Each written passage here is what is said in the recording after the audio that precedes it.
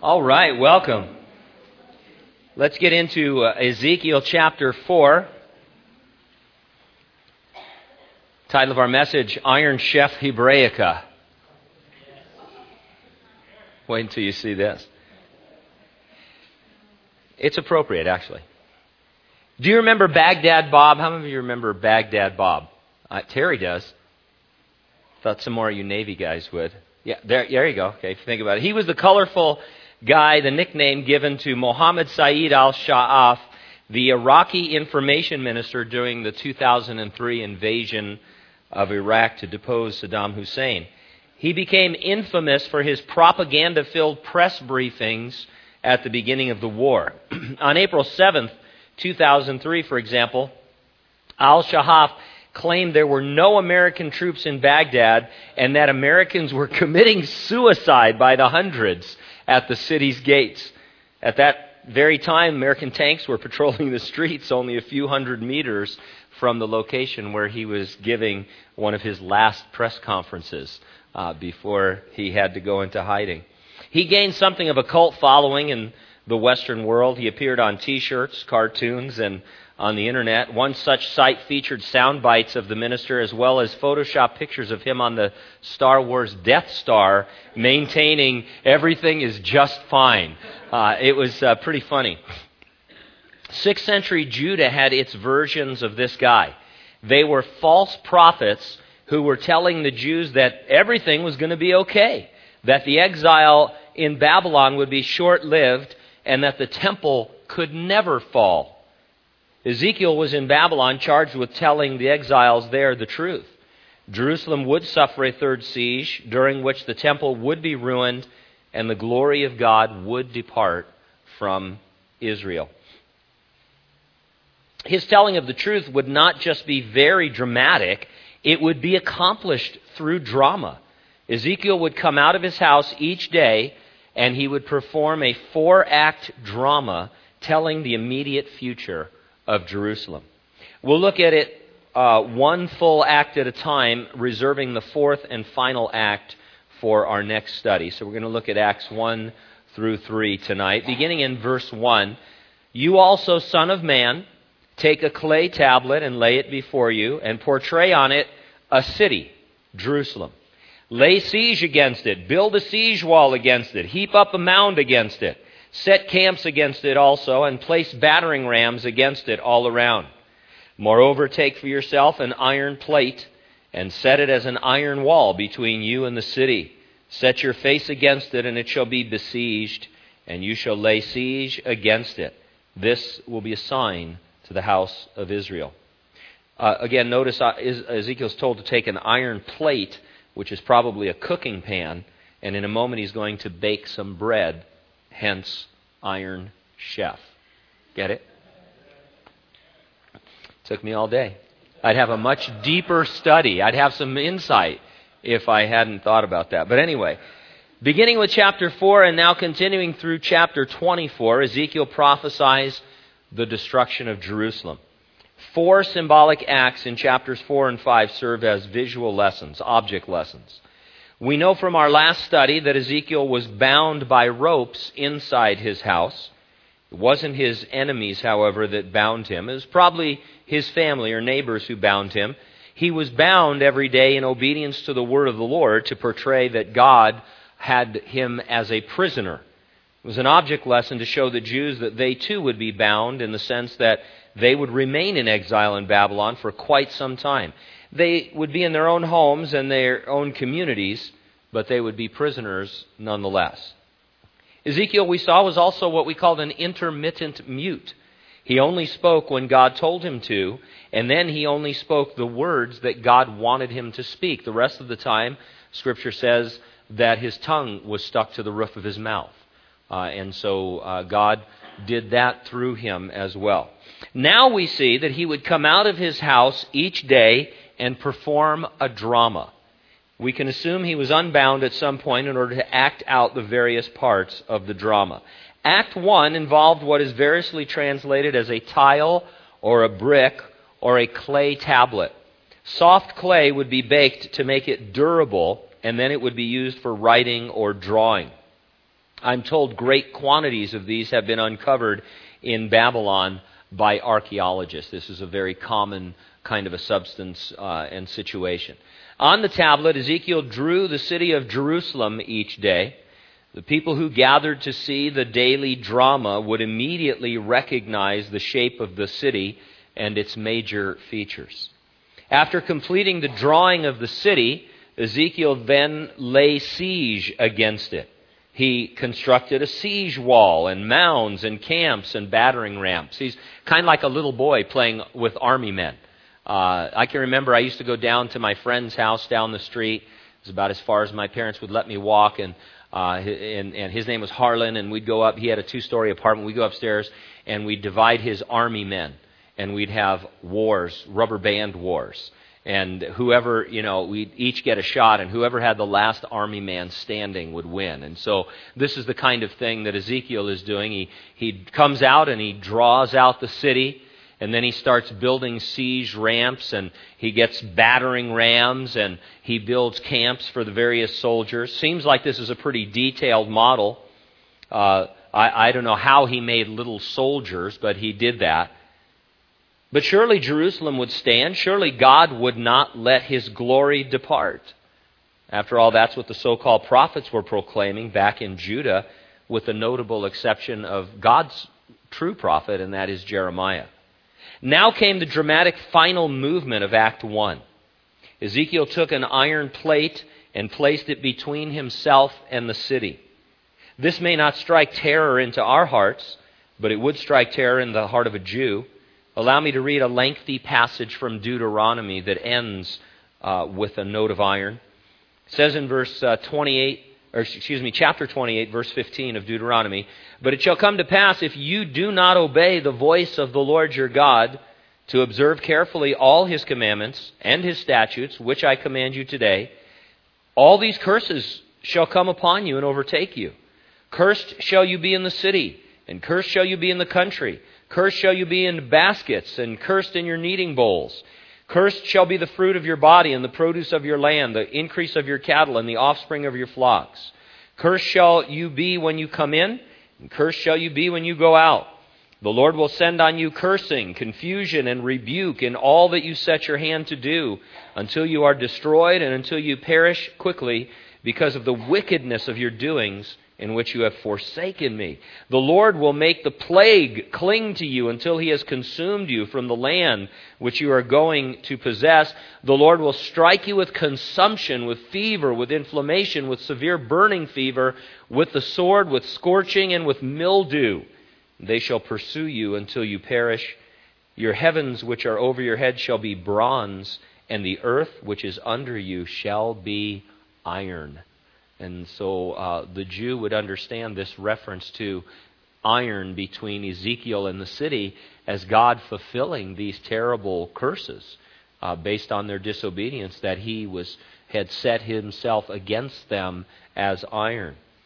All the curses of disobedience were going to come to pass. Other passages, such as in Leviticus and Deuteronomy, speak of God setting His face against His people if they disobeyed and rebelled. Lights down, curtain, end of Act 1, as it were, as Ezekiel is out there in front of his house, maybe in a courtyard. We don't know what kind of a thing he had set up, but he's acting this out. Act 2 begins in verse 4. "Lie also on your left side, and lay the iniquity of the house of Israel upon it. According to the number of the days that you lie on it, you shall bear their iniquity. For I have laid on you the years of their iniquity, according to the number of the days, 390 days, so you shall bear the iniquity of the house of Israel. And when you have completed them, lie again on your right side, then you shall bear the iniquity of the house of Judah 40 days. I have laid on you a day for each year. Therefore you shall set your face toward the siege of Jerusalem, your arm shall be uncovered, and you shall prophesy against it, and surely I will restrain you, so that you cannot turn from one side to another, till you have ended the days of your siege." Now, this would be a good place to mention that liberal scholars, some of our favorite guys, they like to suggest that Ezekiel suffered from epilepsy. and that this was what was really happening with Ezekiel. He would come out to prophesy, and then all of a sudden his tongue would stick to his mouth, and he would go into an epileptic fit and fall down. And that this in the liberal mind solves everything. It answers every possible question. And of course, it's part of their theory that none of this was supernatural, but was rather superstitious. They say the Jews saw Ezekiel acting this way, and not knowing what we now know about modern medicine, they assumed that he was, just crazy. Now, all of these kinds of interpretations stem from a disbelief in the inspiration of the Bible. If the Bible is inspired, and it is, then this is what God commanded and empowered Ezekiel to perform. It was not an undiagnosed illness that had superstitious overtones. The liberal looks at the Bible and he assumes that it cannot be the inspired, infallible, authoritative Word of God. And so he says something was going on with Ezekiel, and since we're so much smarter than these guys in the 6th century, he must have had epilepsy. He had a couple of episodes where he said a few things, and the Jews capitalized on it by making him a hero, a prophet, touched by God, and after the fact, they wrote these things down so that it seemed like, they were really smart. What always amazes me is it just assumes that people who came before us were really, really ignorant cave dwellers. That you could write something that was absolutely false, knowingly false. Everybody knew it was false, but they wanted to believe it as a mythology, and so they acted upon it as if it was true. And it's just insane. Now, God told Ezekiel to lie on his left side and put the sin of the house of Israel on himself. If Ezekiel prostrated himself with his head towards Jerusalem, he was facing north when he lay on his left side, south when he lay on his right side. His facing north, which represented the kingdom of Israel, the northern kingdom, was to be for 390 days. After remaining on his left side for 390 days, he was to lie on his right side and bear the sin of the house of Judah. His facing toward the south, representing Judah, the southern kingdom, was to last for 40 days. It's best to understand him as lying on his side for a period of time each day, for 390 days, and then for the next 40 days. He did it as a part of this daily performance of the 4-act drama. It'd be like us saying that we studied the book of Revelation for 2.5 years. It doesn't mean that around the clock for 2.5 years we were in the book of Revelation, though it seemed that way. No. It means that over, each week for a period of time we studied through the book of Revelation. And so this is part of what he's doing. Every day he would come out and he would make this model, and he would reenact this siege. That scene would end with the iron plate, which would symbolize that God had set his face against them. And then he would lie on his side for 390 days, and then for 40 days, signifying the punishment of Israel and Judah. Each day represented a year in the life of the northern kingdom of Israel and then the southern kingdom of Judah. Scholars are baffled by the exact time periods. They don't know really what they refer to, when they begin, when they end, with what exact historic movement. Some see them as referring to things that have happened in the past, while some see them as yet future to Ezekiel's prophesying. Now, God calls them years of their iniquity, so it seems best to see them as having occurred in the past before the siege that's being depicted. As far as when each period began, what triggered each, we are nowhere told. We only know that the length of the siege somehow corresponded to the years of their sin and rebellion according to some heavenly reckoning.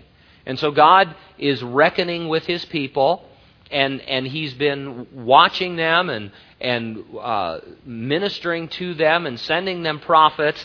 And here we're learning that for a period of 390 years in the northern kingdom and 40 years in the southern kingdom, they have been walking in iniquity. Now, God is merciful. He is long-suffering. We ought to revel in those things, but not take advantage of them. I will still reap what I've sown. The law of sowing and reaping still works. Unless I confess my sin and experience the faithfulness of God in forgiving it and in cleansing me. The problem with the children of Israel is that they refused to repent. They refused to listen to the prophets. They were altogether disobedient and rebellious. Later on in Ezekiel, we're going to get a look into their hearts to see what kind of wickedness was taking place in their very minds and hearts. And so now they were going to reap what they had sown. And you and I are going to reap what we have sown if we don't confess our sin, where God is faithful and just to forgive it and to cleanse us from all unrighteousness. And even then, there could be consequences to my sin. There could be physical consequences, financial consequences. There could be social consequences. Not everything can be undone. You can be forgiven in God's mercy, but some of the things, you know what I'm talking about, some of you, some of the things you've done, they can't be undone. They have lasting consequences. The thing about sin is that we always think we're only doing it, in a corner somewhere. It doesn't affect anybody else, but God is merciful. He's long-suffering. Man, if you've got sin, just confess it. Get rid of it now. Minimize the possible consequences and eliminate the possibility that God is going to have to deal with it if you won't. Just get rid of it. Tonight, when we're in our time of prayer, you don't have to make a big deal about it publicly if you don't want to, but just ask the Lord to forgive you of the things that you are struggling with and that have a hold of your life before He graciously busts you out on it and it gets worse. Or there are some consequences that you never thought would happen. You know some people, maybe you are those people who just, wow, how did that happen? Where did that come from? It just came from thinking that God's glory could never depart from your life. That hey, I'm a Christian and God's going to take care of this. He's looking for purity in our lives. And if He has to bust us, He will for our own good. How much better to confess our sin and let Him forgive them. Now in verses 7 and 8, you get some stage direction for this drama. Ezekiel would come out for Act 2 and he would face the siege model he had built. Then he would bare one arm. Scripture that comes to mind is Isaiah 52:10, which says, "The Lord has made bare His holy arm in the eyes of all the nations, and all the ends of the earth shall see the salvation of our God." Next, he had to prophesy against the city. Perhaps he quoted from Isaiah, applying it as God showing His power to the nations by allowing Babylon to besiege and destroy Jerusalem in His sight. Babylon was God's tool. We see that, of course, but we also learn it directly from Habakkuk. God said, I'm going to bring the Babylonians to judge you. That's what I'm going to do. I am sovereign over all nations, you and the other nations. I'm going to bare my arm and deal with this situation. And then finally, Ezekiel allowed himself to be tied up again to begin the ordeal of laying on his side for a period of time. Now, whatever side he was laying on had to bear the entire burden of his weight, representing first Israel, then Judah, bearing punishment for their iniquities. A third siege against Jerusalem actually seemed unlikely. You students of history will know that, after all, Babylon was firmly in control of Jerusalem. But unknown to the exiles, but known to God, were the schemes of King Zedekiah back in Jerusalem, in Judah, to break the treaty with Nebuchadnezzar. And when he was found out, he would incur the full wrath of the Babylonian monarch, and Jerusalem would pay for it dearly. Zedekiah would too. He'd watch his sons killed and then have his eyes plucked out, which was common for those days, I guess.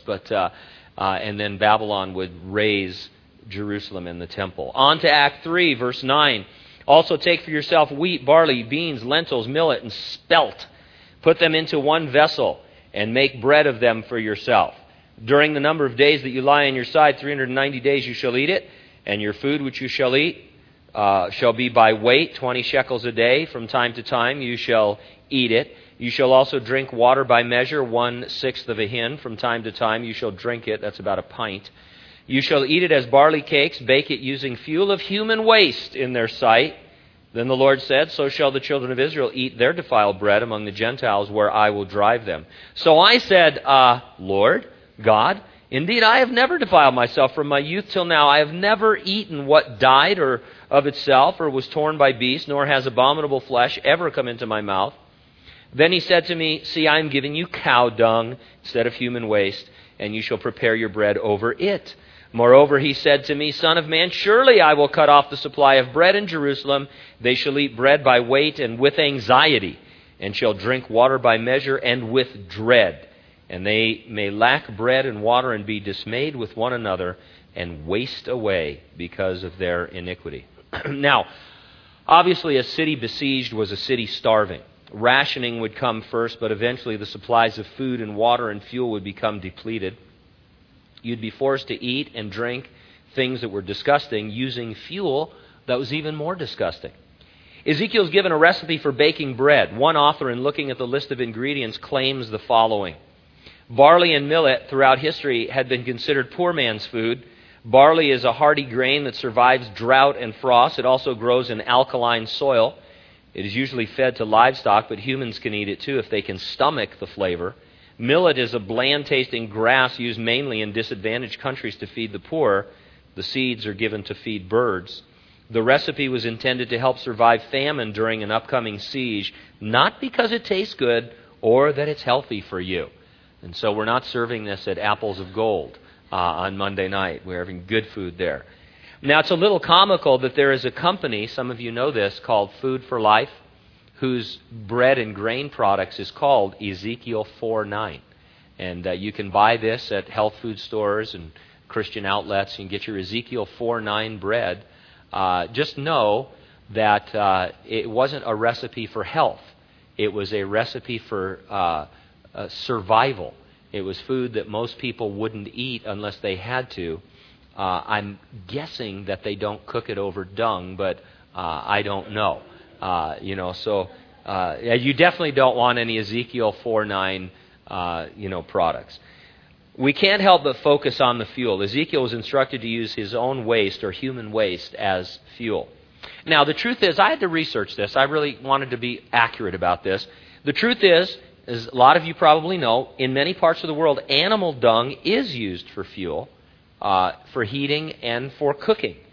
It was certainly used in the 6th century. According to the Jewish Encyclopedia, it was used by the Jews. Human dung, however, is treated differently, not used for fuel. It wasn't to be handled. Its use would render the person defiled and the food defiled. And it was showing the absolute awfulness of the siege, that you get to the point where, well, what are we going to... We have a little bit of millet and spelt. What are we going to cook it with? Well, there's no animal dung. Is there any dung? We've never touched that stuff. Do we have to do that? Well, do you want to starve? It's kind of like the Jewish version of the Donner Party. You read about some of these sieges, and they start eating their babies and stuff. I mean, we're talking about people who are starving. It's awful. Now, Ezekiel objected to the use of his own waste as fuel. It's just too much for him. He had always kept the law. God graciously allowed him to substitute cow dung. Now, personally, it's easy for me in the 21st century to say this, but I think Ezekiel's presentation would have been much more powerful if he had gotten over his inhibitions and realized this is, what God wants me to do, so I'm going to do it. But even God, this is precious to me, even God won't make a person violate their conscience. Ezekiel said, Father God, that's too much for me. I follow the law. And all this other stuff I understand, I know what you're doing, but this is a violation of the law, and this would violate my conscience. And so God practices what we're learning in 1 Corinthians on Sunday morning. He says, all right, well, if that's going to stumble you, Ezekiel, even though I think it'd be rad, go ahead and use cow dung because he doesn't want to stumble his prophet. So how much more sensitive ought we to be? Now, the drama is going to conclude with Act 4 in chapter 5 and a sermon that puts it all into perspective. Some of you have seen or even participated in the gospel being presented through drama. It can be very powerful. I know whenever we went overseas with the high school to Honduras, we always had dramas that the kids would perform because of language barriers and stuff. These kind of physical dramas that presented the gospel. I wouldn't mind and would welcome a quality drama ministry here at the church. Maybe, too, we should think of our own lives as being more dramatic. Or better yet, maybe we should think of a few dramatic ways in which we might call attention to the gospel and to Jesus. At the very least, we should understand the power of our example, however subtle it might be. If someone knows you're a Christian, then you can be sure they are watching you. Your acts have greater meaning to them because you've told them you live for God in the power of His Spirit. We're all actors, but in the truest, most honest sense. We are acting as ourselves, empowered by God. Each day we grow into the role more and more as we are being conformed into the image of Jesus. In his famous monologue from Shakespeare's As You Like It, you read, "All the world's a stage, and all the men and women merely players. They have their exits and their entrances, and one man in his time plays many parts." He goes on to describe what was commonly known as the 7 stages of man, from infancy to beyond old age, when a man needs caring for just as he did when he was an infant. And so it's one of these kinds of tragic, monologues where you see the condition of man from infant really to infant, dust to dust. Well, that might describe the natural man, but it doesn't describe the spiritual man or woman that you and I are, the man or woman who's been born again. The spiritual man interrupts that whole process. We are going from glory to glory on the earth until one day we are fully and finally glorified in heaven. Our bodies may be breaking down. In fact, they are breaking down. But God is renewing the inner man day by day as we become more like Jesus Christ. That is the drama that each of us is actually acting out. It may not be as dramatic as Ezekiel. I can't remember the last time I came out and cooked, spelt over cow dung in my front yard. I just haven't been called to that.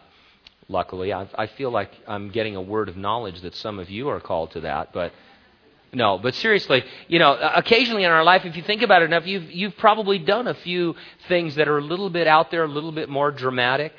Maybe even just to the point of wearing a Christian shirt or something like that, carrying your Bible to work and getting rebuked for it. But even if you're not doing any of that, you are acting out this drama of changing from glory to glory in the Christian life. And people are watching you. And that should be seen as a good thing, as a great thing. I mean, it's not something to, people are watching me, I've got to watch myself. Hey, no, people are looking at you. You and I, we're the prophets of God today. We're the priests of God. We're the ones that say that we know Jesus and do know Jesus. And so what a blessing, what a joy for people to say, hey, I just want to see how a Christian deals with these things, how a Christian goes through these things. And so act yourself in the sense of God filling you and using you.